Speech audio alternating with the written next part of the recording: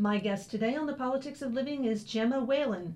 She's the artistic director of Corib Theater in Portland, Oregon. She's a founding artistic director, and she's the director of the play Four Last Things, written by Lisa Tierney Keogh. Tierney Keogh won the Irish Times Electric Supply Board Irish Theatre Awards in 2002, and Four Last Things was originally staged at the Dublin Fringe in 2009. The play is being held here in Portland, Oregon. It's currently in rehearsals, and it opens on February 1st and runs through February 24th. Welcome, Gemma, to The Politics of Living. Thank you, Vicki. Four Last Things, the play, is the story of an Irish woman named Jane who has dropped out of college, is living in rural Ireland with her father and the family dog. She's struggling with depression. So much has been reported and studied about depression and mental health in recent times. What does this play present about depression that is different? Well, one of the Irish setting, of course, and the rural setting is very specific to Ireland. However, I think it, just like all of our Corib plays, it reflects on issues that are front and center here in the United States. She comes from deep in the country in Ireland, deeply rural Ireland. It's actually 3 hours drive from Dublin. It's quite far away, and she comes home every weekend, partly because there's this pull from her family that makes it really hard for her in Dublin, where she actually feels at home. I think, Ireland is a country that has undergone huge social changes, social, cultural changes in the last few decades.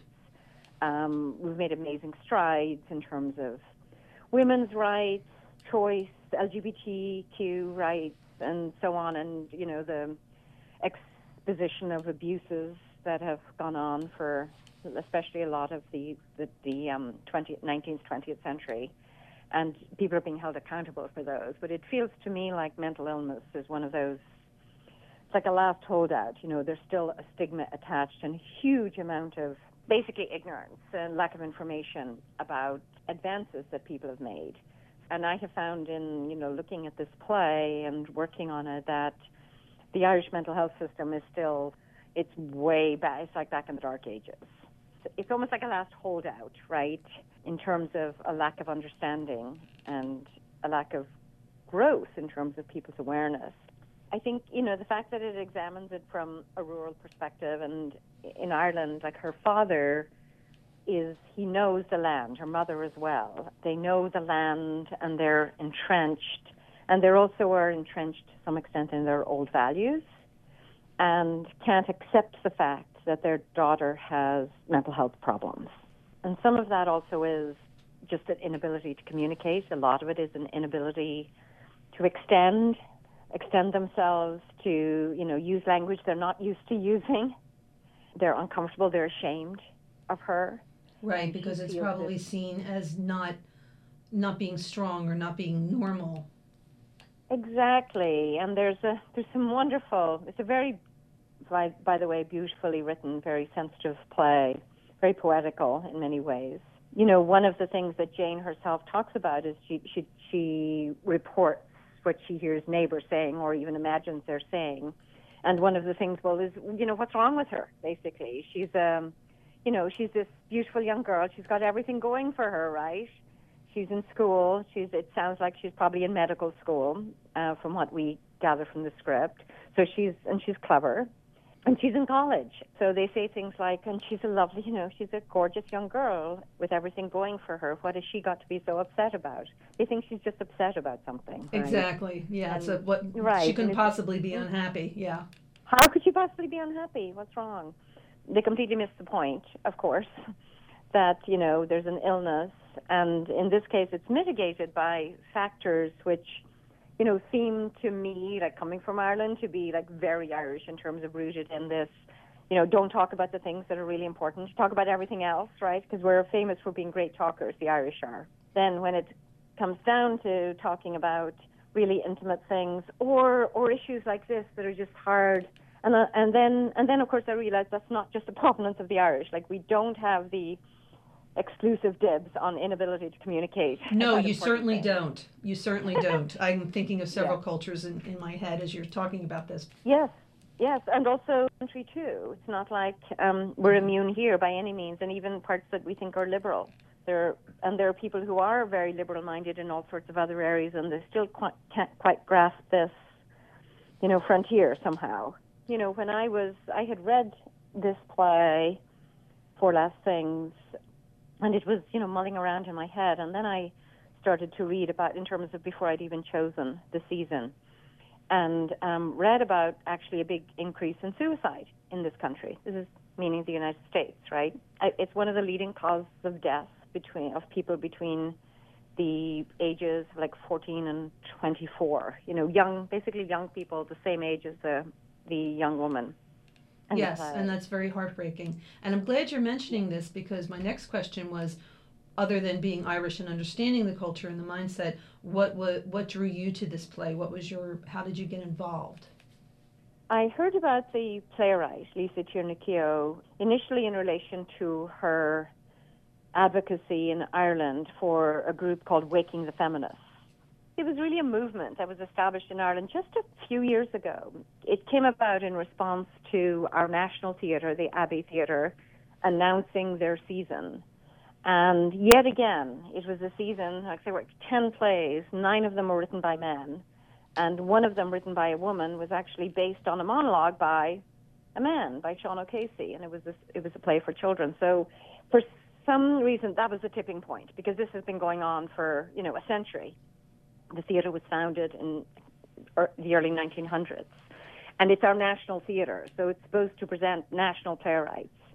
And there had only been like a couple of women in all of those years, in 100 years. So very tokenism. Had their place. Oh, pardon? Very tokenism. Indeed, yes. Well, they somehow broke through, those women, but Marina Carr is one of them. She would probably be the one that's most well known right now. But apart from that, it didn't happen. So this movement started in protest, and it actually changed things radically. It changed the whole theatre culture in Ireland and has started to change, the gender balance, which was the whole point. It's still going strong. But Lisa was one of the people, and I subsequently heard her say that she did this so that younger women might have a chance. And interestingly enough, just about a month and a half ago, the Abbey announced their coming up season, and her play was actually, one of her plays is actually being performed in the Abbey Theatre next season. Now the balance has shifted for the last few seasons. They have a committee that looks at gender equity and I think equity in general, and it's happened throughout Ireland. Now Ireland is a very small country, and of course we have the same movement here, and then outgrowths of Me Too and so on, where there have been shifts. But I think looking at what happened in Ireland as a sort of an experiment, because it's a much smaller population, it's amazing. To me, it's amazing that these changes can happen, and you really see the impact of it. So I wrote to Lisa. I was, found her email and asked her that I'd like to read some of her work, and she sent me this play. So I just was really affected by the play. And then, as I mentioned to you before, some of the other factors that, in our present history, the last few years with the big divide in our country, it has also caused a lot more tension and depression, actually, in the population. So that's what made me feel like this is the time to do this play. Okay. I also the other thing I loved about the play is that there's a dog in the play. There's a talking dog. I think that's fabulous. Indeed. And what does he represent? So the dog's name is Bob, and I actually have cast a woman in the role. So it's played by, he's still Bob, but played by Jacqueline Maddox, wonderful local actress. And so Bob is really Jane's dog. Jane is the young woman, the college student. A dog that she found, in the ditch, and sort of became her dog, even though, ostensibly he's the farmer and his keep, but he's really Jane's dog. The dog intuits what is going on with Jane, knows there's something wrong, there's something off kilter, smells the fear coming from the humans, and actually even the other animals on the farm are unsettled. There's an unsettled feeling. But of course, can't speak, right? So it's ironic, is this animal, and we all know how intuitive animals can be and how comforting they can be to people, to us, yes, when we need them. And so the Bob articulates all of these feelings and would do anything, really sort of sees himself as a parent to Jane. And if only he could speak, would be able to give her some of the solace that she needs, some of the because she craves communication. She wants someone to talk to her, but they're talking about her. They're talking around her. And her own father, who is the other character in the play, Brendan, he's definitely a very kind and thoughtful and feeling person. And he has all of these thoughts, but they're locked inside of him. He can't speak them. He can't bring himself to speak even the most basic things in terms of communicating with his daughter. So he's somewhere along the way, he used to communicate very well with her when she was young, when she was a little kid. Presumably with onset of puberty, and he lost that ability, as I think is not uncommon. People are, they're more awkward. And he is the one, actually, that if he could talk, like if he would just open his mouth and formulate these words, he could at least help her. He's not going to solve all of her problems instantly by communicating, but she craves this. They're very strongly connected, she and her father. So there's definitely a bond between them. But he's inarticulate. He just can't get the words out, and he spent a lot of his time on his own, or at least, they have a son as well, and he's married, there's a wife. Ironically, the mother talks all the time, nonstop, but not about anything important, right? She's referred to quite a bit by the others. So she's a huge talker, but she doesn't listen. A lot of it is about or it's not a deep conversation with her, yeah. It's not a deep conversation. She's afraid of the deep conversation. She's afraid because she wouldn't know how to handle the information. If she ever asked Jane, what are you feeling? Nobody asks her that question. Which is, I think what gets back to what you said earlier about people are uncomfortable with that conversation. The Irish are great talkers. No one's having that conversation because it's uncomfortable, it's intimate, it's scary. It's scary, exactly. And, we've had so-called mental hospitals in Ireland for a long time, and it was a place to put people where you didn't understand what was wrong with them. That happened over here, too, yes. Yeah, including like women when they hit menopause, right? Some women when they hit menopause and start to have problems. Right. It's like, well, what's wrong? Did they just go mad or something? Yeah, why don't we lock them up? So, yes, I know, it's rampant. And of course, the human brain is very complicated, but the thing about today is there's so much research that has been done. We still don't, there's so much we don't understand and maybe never will, but there has been a massive amount of research and advances, and we know so much more about its possibilities and how, pliant and resilient it can be, and how much change we all can make. Regardless of age or where we are, or of our backgrounds and what we suffered or trauma. The sad thing is here we are. It's like 2019, and we have this research, but why hasn't it? People don't know about it, or are afraid to find out about it, or it hasn't been disseminated amongst the general population. So then we often have these situations that sadly can end in tragedy that are avoidable. Are potentially avoidable. I mean, I don't want to make it seem like there's no easy solution, and every case is going to be different. It's not black and white.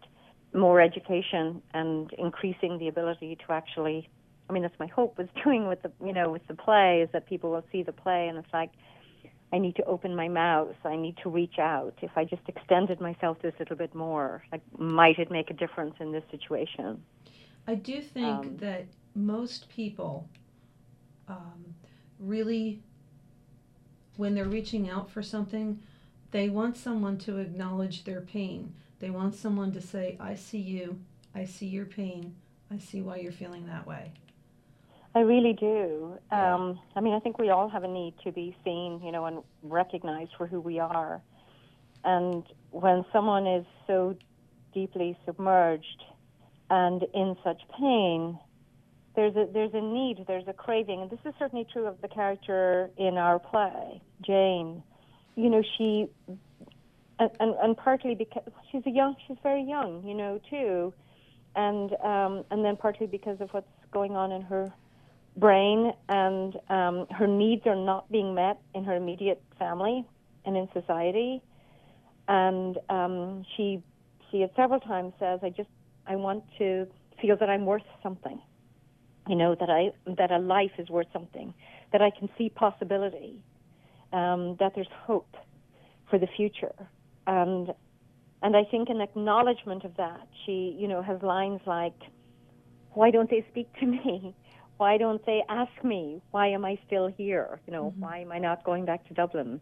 They don't even ask that, even though, the play begins with her having spent a week in a mental institution in Dublin. But she comes home. And no one talks about it. No one talks about it, and she clearly, this is not a play that maps out every single second, right? Mm-hmm. But it seems pretty clear. It's pretty easy to deduce that she was sent home with no supports. She seems to have pills, but there's no therapy, there's no professional support, and clearly the family is not equipped to deal with or extend the support that's needed. So she has a brother and mother and a father who won't talk to her about anything meaningful. And then her dog, who knows actually what needs to be done and knows that she needs this sort of nurturing and acknowledgement, and of course is limited by the fact that he can't talk. He can't use human language. So the title of the play is Four Last Things. Mm-hmm. What are the four last things, or do they differ from person to person? It's really interesting that the play itself never actually refers to the four last things. The four last things are they're part of a religious doctrine where referring to the four last stages of the soul. But they are death, judgment, heaven, and hell. That said, there is almost no reference to religion in the play at all. They go to Mass. The Catholic, the family, at least, the father and mother and brother, well, no, probably not the brother. Father and mother go to Mass on Sunday. So, there's a fleeting reference, but it's not like this is infused with religion or religious thought or anything. And in fact, it's, considering the topic of the play and what it's about, there isn't any sense of looking to religion for solace or guidance or anything.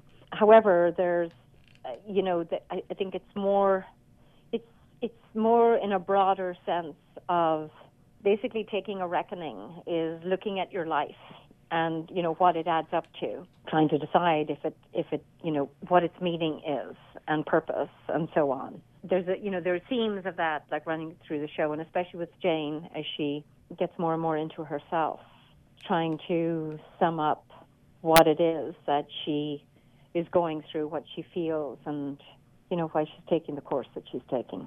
So there are some audience enrichment events around the play that will be happening through the course of the run, and the run, of course, of the play is February 1st through the 24th at the New Expressive Works at 810 Southeast Belmont Street.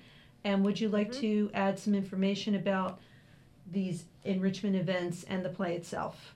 The play runs, Thursday through Saturday, and we have a Sunday matinee. And we have actually a lot of events set up, a lot more than we ever had in the past for this particular play. And that's partly because I felt support was needed around the play. One of the organizations I was working with was NAMI, National Association, Mental Health, basically. It's the National Alliance on Mental Illness. Yes. There you go. Thank you. NAMI has been, the local branch here, has been really supportive. When I asked them to, I guess you could say partner with us in terms of spreading the word, to people who might need to see this play, but also if they as an organization could help, of course, with materials and any other kind of support. And they ended up, we will have materials in the lobby. And for almost every single performance, we will have somebody at a table. So somebody who is connected with NAMI, who is there to answer questions, who's there to give support to anybody, whether it's audience member who might need more information or might need to know who do I go to if I need help. And then we're having we have 2 talkbacks that we have specifically said are sponsored by NAMI. We have also lots of other talkbacks, and since we will have people associated with NAMI there anyway, they will, are free to participate. So that's one of our big partners. We're having an event for the Oregon Humane Society.